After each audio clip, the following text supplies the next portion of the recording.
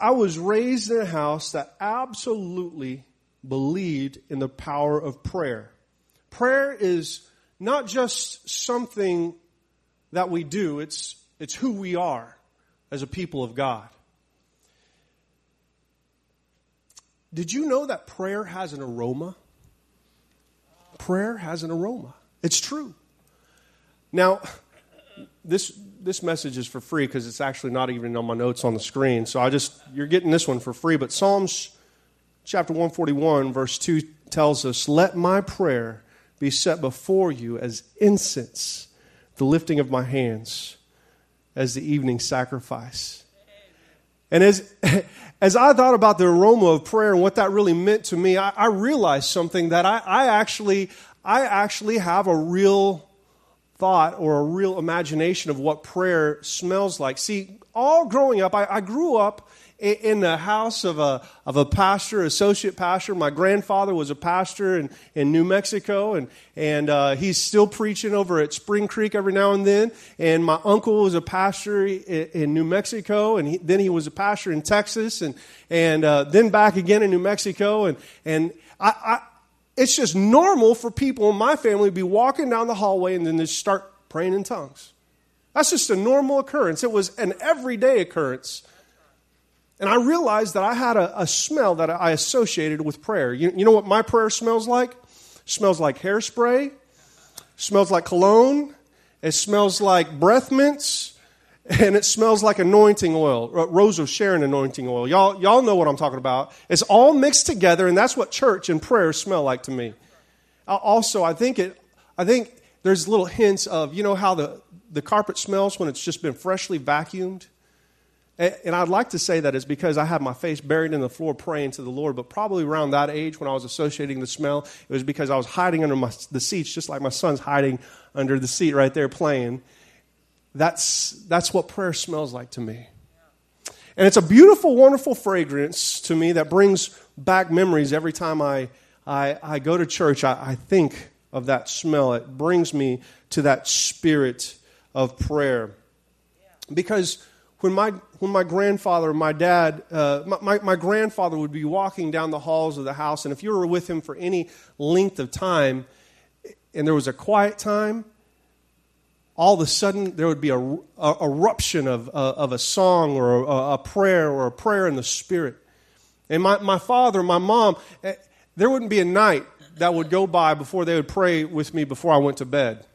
And even in my own house right now, every night I pray with my kids. Every night my wife and I pray together. Every day whenever I take my kids to school, I pray with them. And matter of fact, there was one day just this past week, I was in the car drop-off line with my daughter. And she's sitting in the back seat, and there was about 2 minutes before it was our turn to pull up and drop her off. And she's getting out of her seat, getting ready, and then all of a sudden I feel this little hand reach up and tap me on the shoulder. I turn around, she's got her hand stuck out, and she says, "Daddy, you forgot to pray with me." So I reached behind and I began to pray with her, and I pray that God would just bless her, that God would protect her, that God would make her a light. She is 6 years old, but God can still make her a light in her school and shine His love into the hearts and lives of her friends, her classmates, and her teachers. And I believe that my daughter can be a witness even at 6 years old of God's love. How many believe that? Say amen. And I prayed that prayer over her, and you know what she did? I opened my eyes when I said amen. I looked back and she's got her eyes closed and she's starting to pray for me now.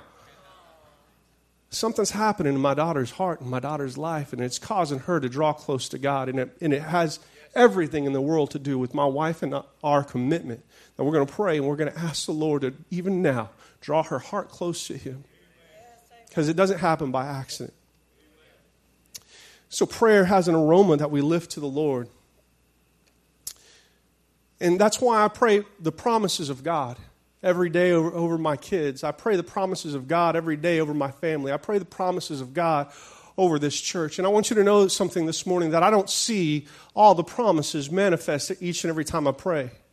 Because, you know, the truth is if we prayed and every time we saw something happen, every time we saw a promise fulfilled, we wouldn't stop praying. We'd be walking down the street and we'd run into a telephone pole and we wouldn't skip a beat. God, give me $1,000. God, Lord, bring my kids back to me. God, let this church be filled with people praising you. And we would begin to pray all these prayers. We'd begin to see all these things happen because every time we'd open our mouth, the promise of the Lord would just begin to happen. And I want you to know, I am not against that. I would love to see that. But God doesn't give us the promises that He promises us each and every time that we pray. And maybe I'm just not a spiritually mature person, or maybe I'm just not as mature as you are, that you have already automatically received all the promises that God has guaranteed you. Maybe that's just me, but I want you to know that that's not going to stop me from praying for the promises of God to be manifest in my life. I think there's somebody out there that believes that too. Today I want you to turn to the book of Joshua. We're going to start in the first chapter. As you're turning to the book of Joshua, if you see Corinthians, you've done gone the wrong way. It's the 6th book of the Bible. It's the first book out of the Pentateuch, the book that Moses wrote, and it's a continuation of the history of the Israelites and their exodus out of Egypt. I want to share with you, as you're turning, a little bit of background on this historical account. The book of Joshua was The book of Joshua was written by the principal character, Joshua. And so, therefore, we're going to receive a bird's eye view, a first-person view, a historical account, the absolute truth, eyewitness account of what happened to the children of Israel as they're coming out of the wilderness into the promised land. See, Joshua, he was around when Israel was brought out of Egypt. He was walking in the wilderness with Israel. He saw the promises of God delivered to them. He received the manifest presence of the Lord with the rest of Israel. He was Moses' assistant, and he was the only one else allowed to go on Mount Sinai when Moses received the 10 Commandments. Joshua became the general of the Israelite army. And as Joshua worked and Joshua served diligently, he actually was referred to in Numbers chapter 27, verse 18, as a man in whom is the Spirit. He was a man of God. And he allowed the Holy Spirit to be at work in him and empower him and do things. Joshua was brave in battle. In fact, Joshua's name means in Hebrew, the Lord who saves. The Lord who saves. And if you translate the name Joshua from Hebrew to Greek, what do you come up with? Somebody said it, Jesus. Jesus. And so it's no accident. It's not hard to realize that Joshua is a type and shadow in the Old Testament of a Savior that's coming. And that he was going to bruise the serpent's head with his heel. That Joshua, in that moment, was going to free Israelite by the sword, but another Joshua, second Joshua was coming that was going to free his people with the cross. And that in that moment, Jesus was going to save us. I'm going to start preaching a different message. I'm sorry. But now Moses was about to die. After leading the Israelites around in the desert for 40 years, he was about to die. There was a tremendous sense of anticipation as Israel knew that there was a change in leadership coming, and they realized that change in leadership meant something. That in that change of leadership, that took them one step closer to realizing the promise that God had made so many years ago. That they were about to enter into the land of promise. 40 years ago, they had prayed. 40 years, they took one step after another. And now their leader was about to be gone. And all they had to show for it was a belief and a promise that the Lord God had made them. There are some people out here that understand what prayer smells like. There's some people out here this morning that know the price of prayers prayed.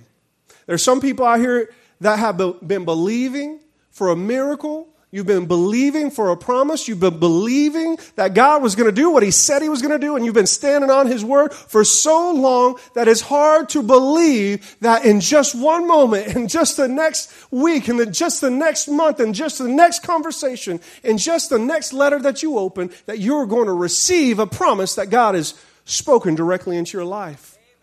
But you're believing it this morning.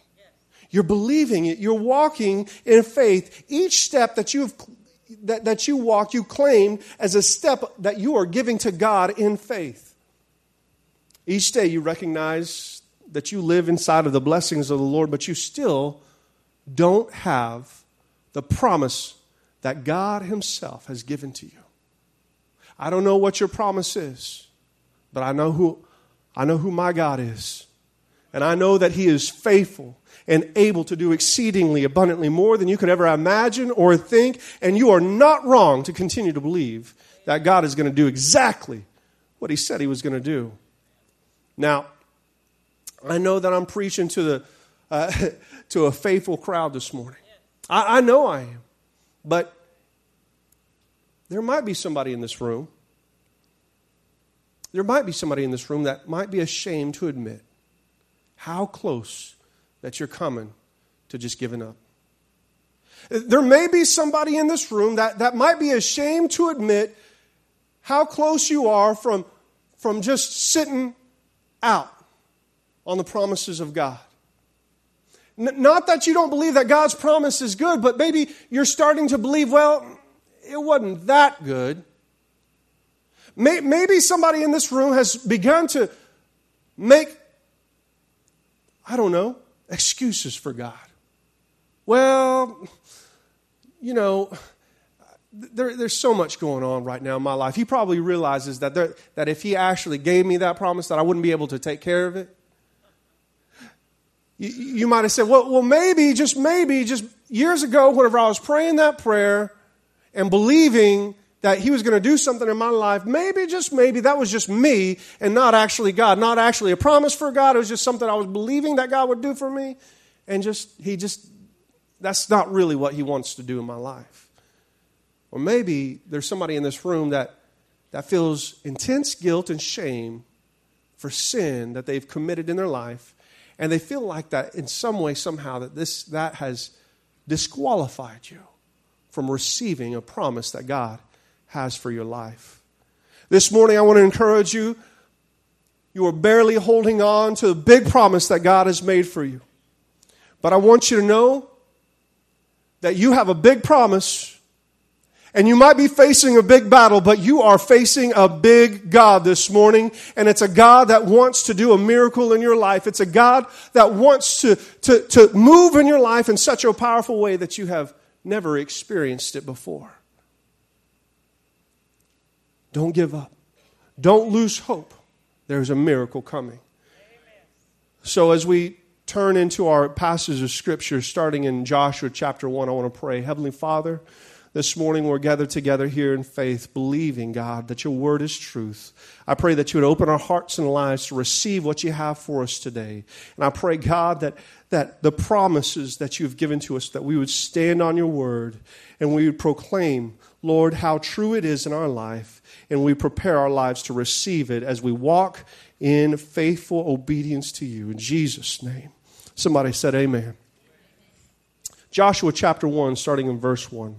After the death of Moses, the servant of the Lord, it came to pass that the Lord spoke to Joshua, the son of Nun, Moses' assistant, saying, Moses, my servant, is dead. Now therefore arise, go over this Jordan, and all this people to the land which I am giving to them, the children of Israel. Every place that the sole of your foot will tread upon, I have given you. Somebody say, I have given you. As I said to Moses, from the wilderness and this Lebanon, as far as the great river, the river Euphrates, all the land of the Hittites and the great sea towards the going down of the sun shall be your territory. No man shall be able to stand before you all the days of your life. As I was with Moses, so I will be with you. I will not leave you nor forsake you. Be strong and of good courage, for this people you shall divide as an inheritance the land which I swore their fathers to give them. Only be strong and very courageous, that you may observe to do according to all the law which Moses my servant commanded you. Do not turn from it to the right hand or to the left, that you may prosper wherever you go. This book of the law shall not depart from your mouth, but you shall meditate on it day and night, that you may observe to do according to all that is written in it. For then you will make your way prosperous, and then you'll have good success. What a powerful word spoken by God to Joshua, the general, the assistant to Moses, and now the leader of all Israel. Verse 2, it says, Moses, my servant, is dead. Now, therefore, arise, go to the Jordan, and all this people to the land which I am giving to them. I want to show you this morning that God didn't waste any time here. He said, you thought it was Moses' vision? You thought it was Moses' dream? You thought it was Moses' leadership all the time? Joshua, Moses is dead. Get up. It's time to go. It's my vision. It's my leadership. It's my purpose. It's my plan. I'm the one in charge here. Moses is gone. It's time to take the people into the promised land. The promise did not die with Moses. It continued on. See, I think sometimes we get stuck in the transition of things and we stop right there. When something happens, when something changes, we get stuck in that transition and we thought that our promise died in that moment. We thought that we're going to retire at age 60 and we didn't. We thought we were going to spend the rest of our lives with our spouse. And we didn't. We thought that we were going to, our children were going to get saved, and they weren't. We thought that our business wasn't going to fail, and it failed. We thought that our ministry wasn't going to fail, but it failed. We thought that our marriage wasn't going to fail, and it failed. And in that moment, in those transitions in our lives, we thought that the dream that God had put in us, we thought that the promise that God had for us, we thought that that died with those things. But I have news for you this morning that it takes more than that to cause a promise of God to die. See, because God's promises, they don't die in transition. That word is for somebody here this morning, that God's promises don't die in transition.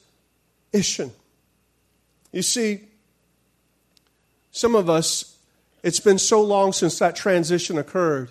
It's been so long since we felt the hope that we had when we had that promise living in our hearts, that we have forgotten what it feels like to wake up in the morning with the expectancy to see God provide a miracle in our life. We have forgotten what it feels like to be energized by the hope that tomorrow brings, because we so long ago allowed the promise of God to die in our heart when the transition occurred. But watch this. See, you might not be able to remember what it's like to see the victory, but in verse 3, God says, every place that the sole of your foot will tread upon, I have given you, as I said to Moses. Now, there are some grammar people in here that probably have already caught on to what I'm about to say. But see, I want to show you, I want to unpack this thing. When you study in the Hebrew, what you'll find out is that the tenses are important, and the verbs within them carry the tenses of the verb. And this word is actually a phrase in English, but it's one word in Hebrew, have given you. Have given you. It's one word in Hebrew, but it's a phrase in English. And it carries with it a tense. It's a past participial phrase in English. Well, what does that mean? It means that God had already done given it to you. It's done. It's over. He is not in the process of giving it to you, but He has already given it to you. It is already in your name. It is already in your account. All you have to do is go pick it up. It is done in the name of Jesus. It is done. It is yours. It is a promise, and His promises are sure. We can take it to the bank.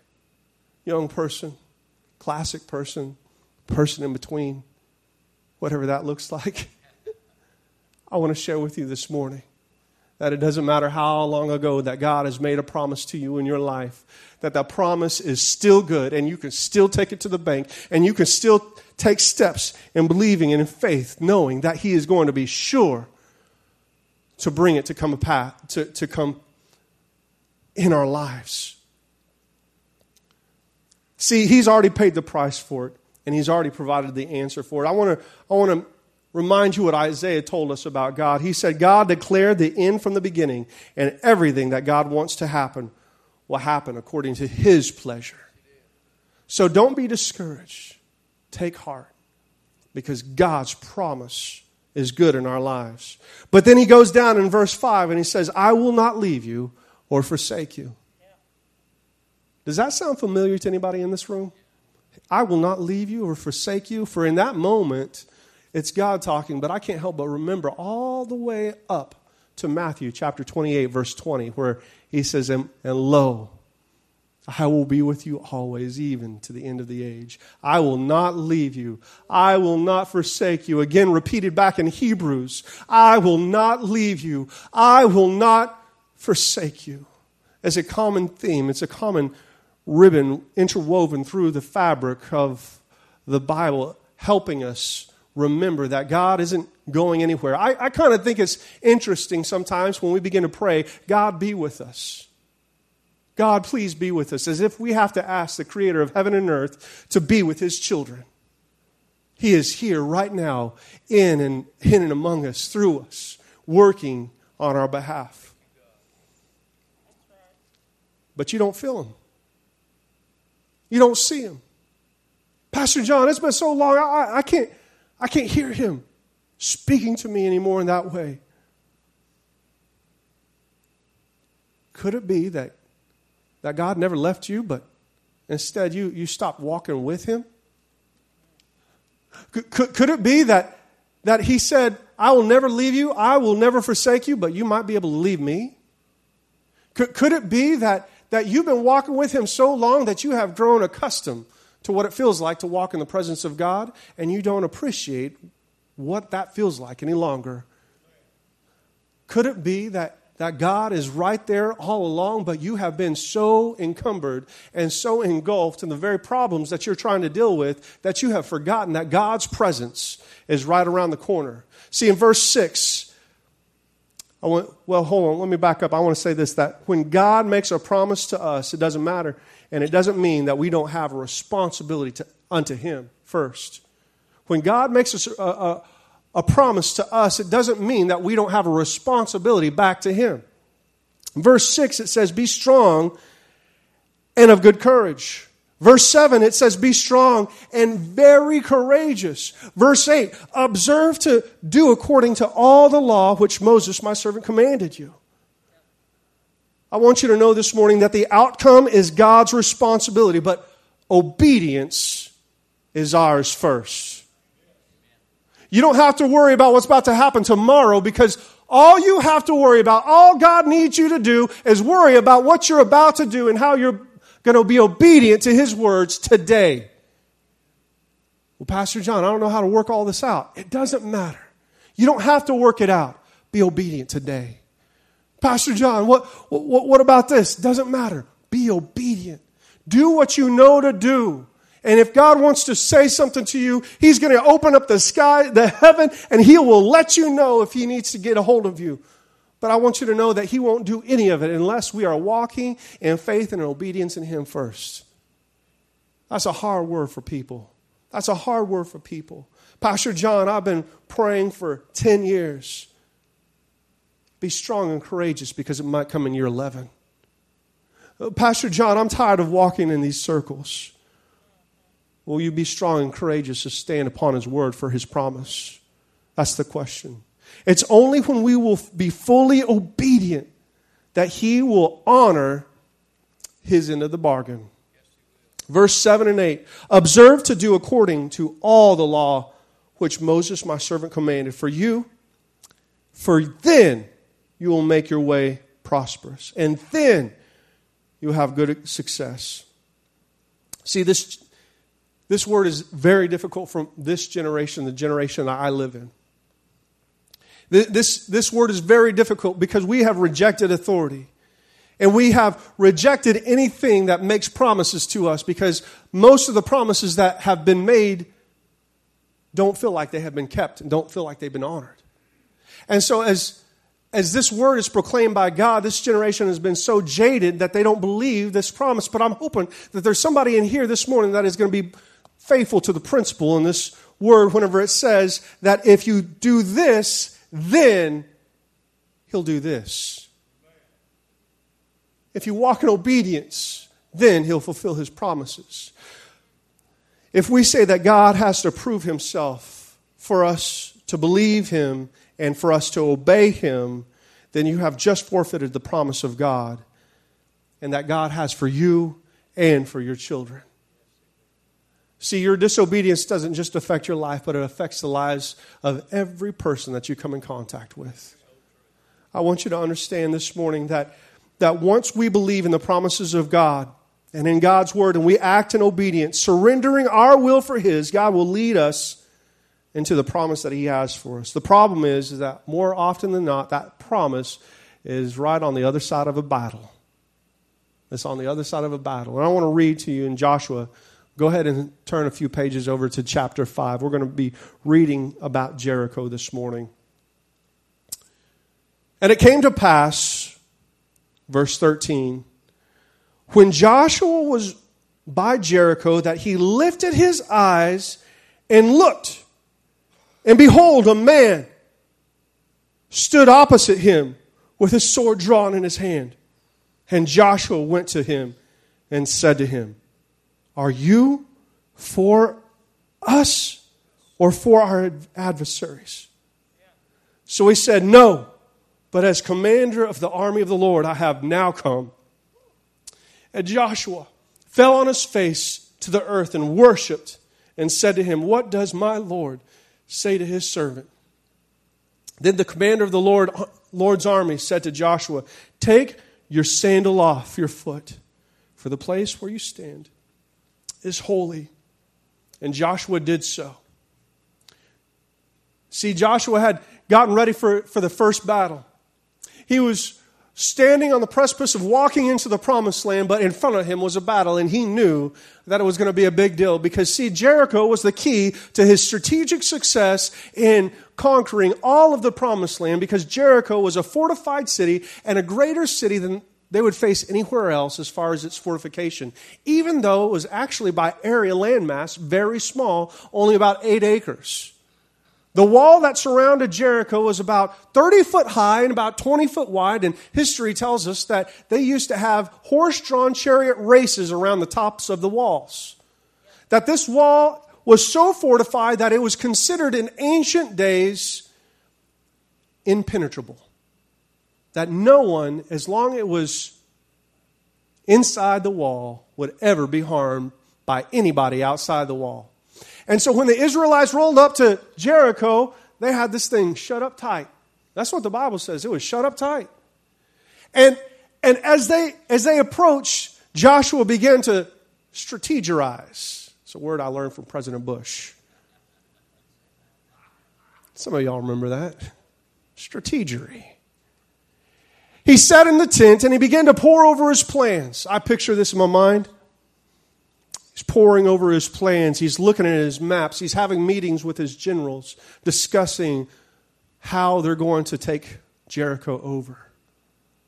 Everybody leaves. He's sitting there. He might be mumbling to himself, maybe praying inside of his spirit. And he looks up and his eyes see a man. But watch. It's with a capital M. He sees a man standing there and his sword is drawn. Joshua is startled within his spirit and he asks the question, the only question that's worth asking in this moment. He says, are you for me or are you against me? But I want you to watch that the commander of the Lord's army, what his reply is? He said, no. That is not an appropriate response in this situation. No, I'm not for you. I'm not against you. I'm not for you. I'm not against you. I lost my place on my notes. That's all right. I'm coming around. See, what I need you to understand in this moment is that he had something to say to Joshua. And I hope that this rattles you to the very core.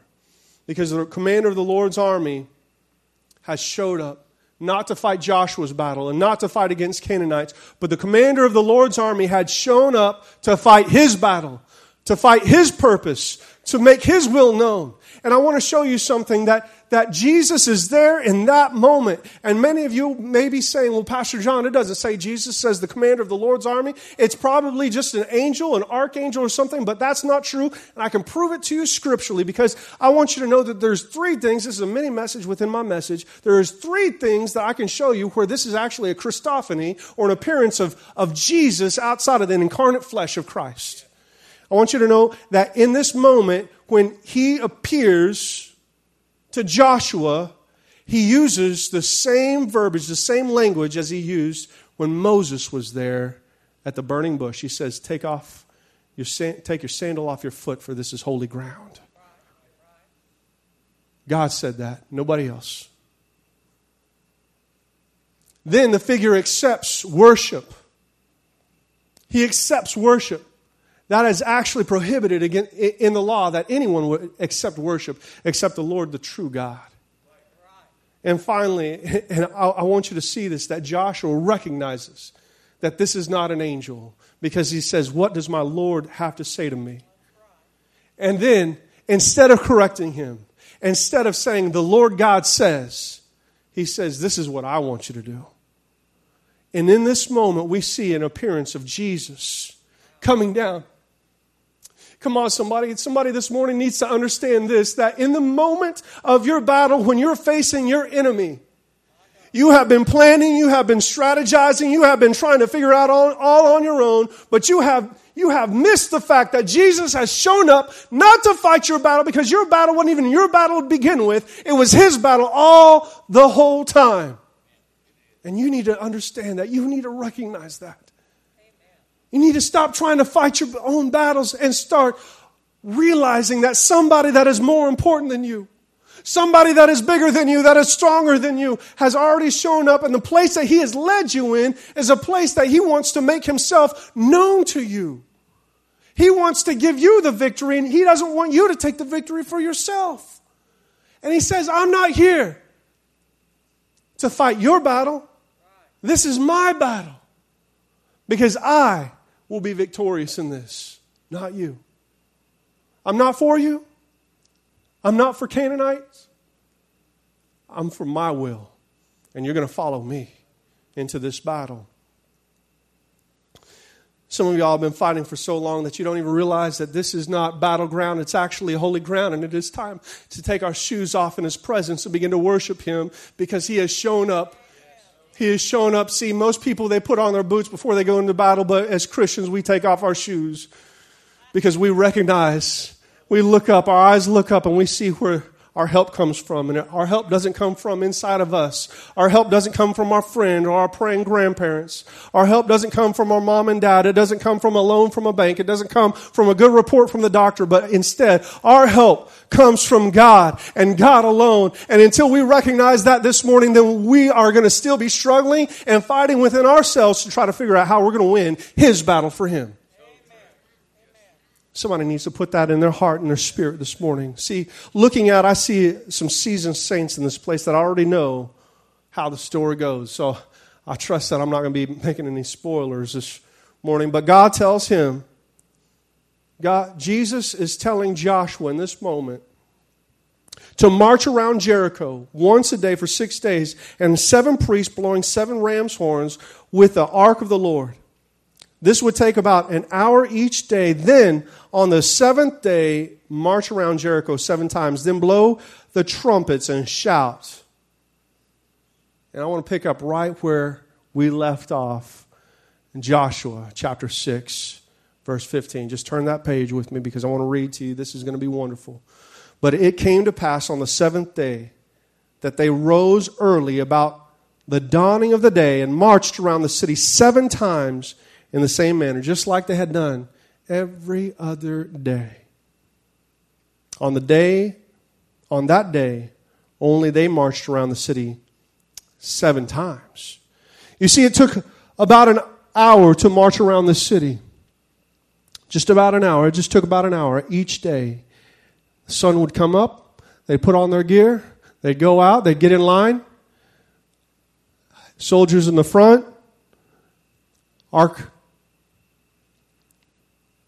Priests. Soldiers in the back. March around, blow the trumpets, don't say a word. Every day they do this. But I want to point out something to you that many of your Bible scholars might find interesting, that Joshua was told to plan by Jesus to go into the battle and exactly what to do and exactly how many times to march around and exactly how it was all going to go and that he would receive the victory. But I want you to see something in Scripture and go back, because I don't have time this morning to go and do your homework for you, but I want you to go back in Scripture. I want you to prove me wrong. But no, not even once did ever Joshua approach the priests or the soldiers or the people and tell them what Jesus had told him. He just ordered them to go. Get up, everybody. It's time to do it again.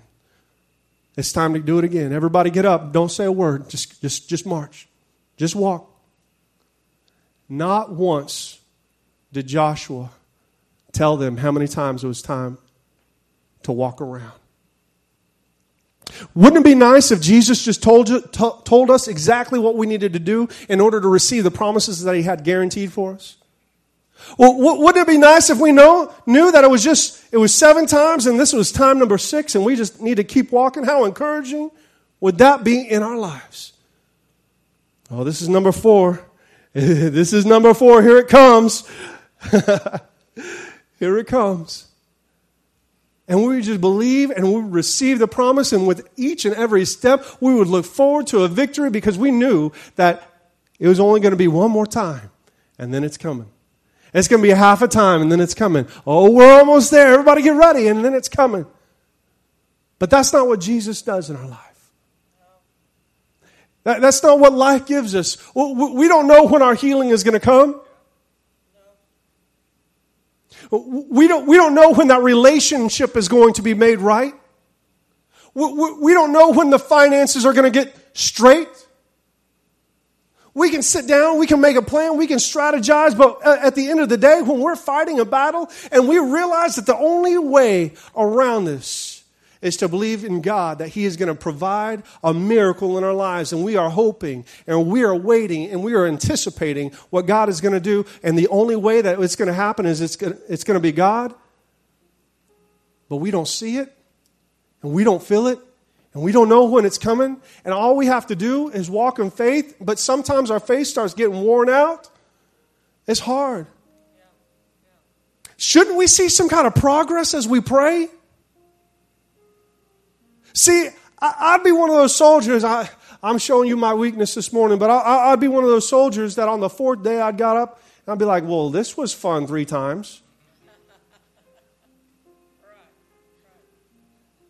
There better be some bricks that start falling this morning, because this is getting old. Going home to your wife, taking off your gear. Okay, baby, tell me how many people you killed today. Well, none. What you mean none? You're a soldier. Well, we just, we kind of got up and we just kind of walked around again and we're back. What's for dinner, hon?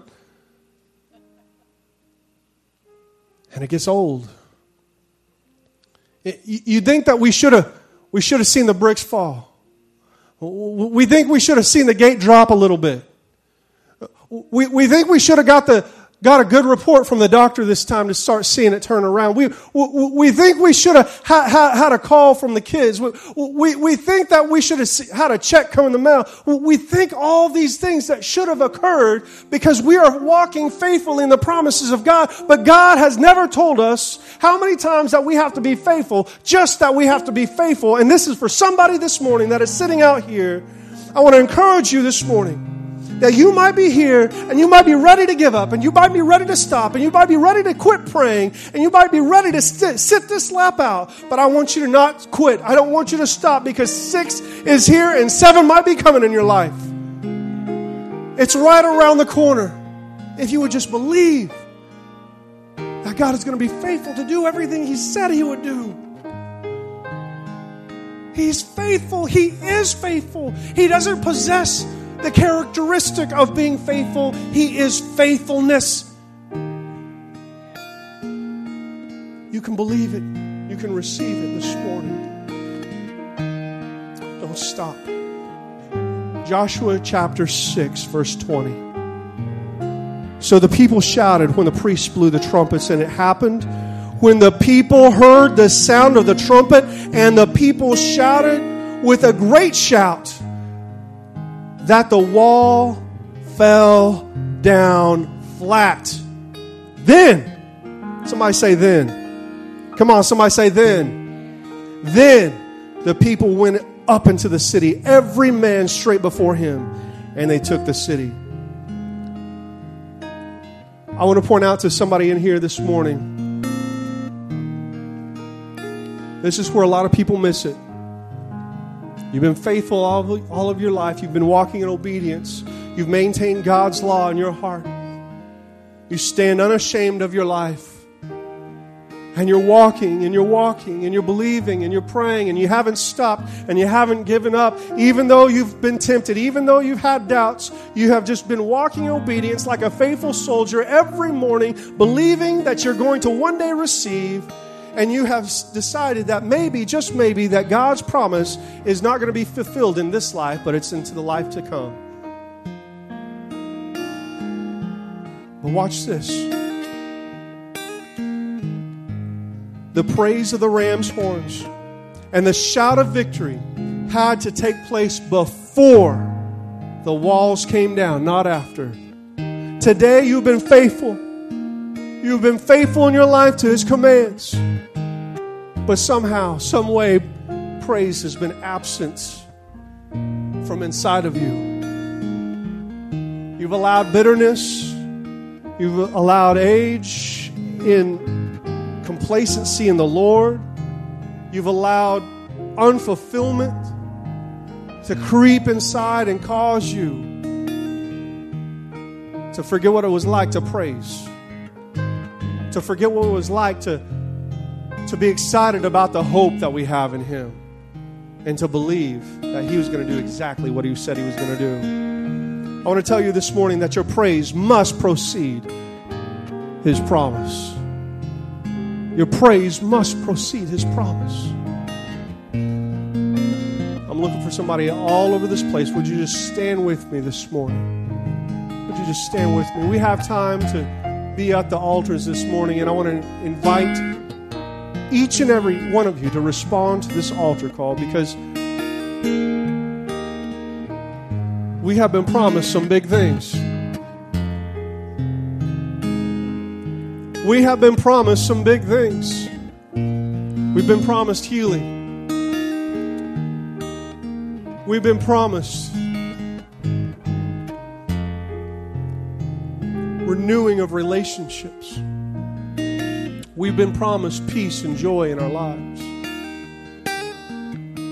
But somehow, for so long, even though you've been walking in obedience, you haven't seen the fulfillment of these promises.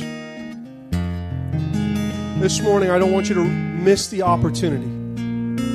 I don't want you to miss the opportunity to remember what it was like to put your hope in a promise that God had for you.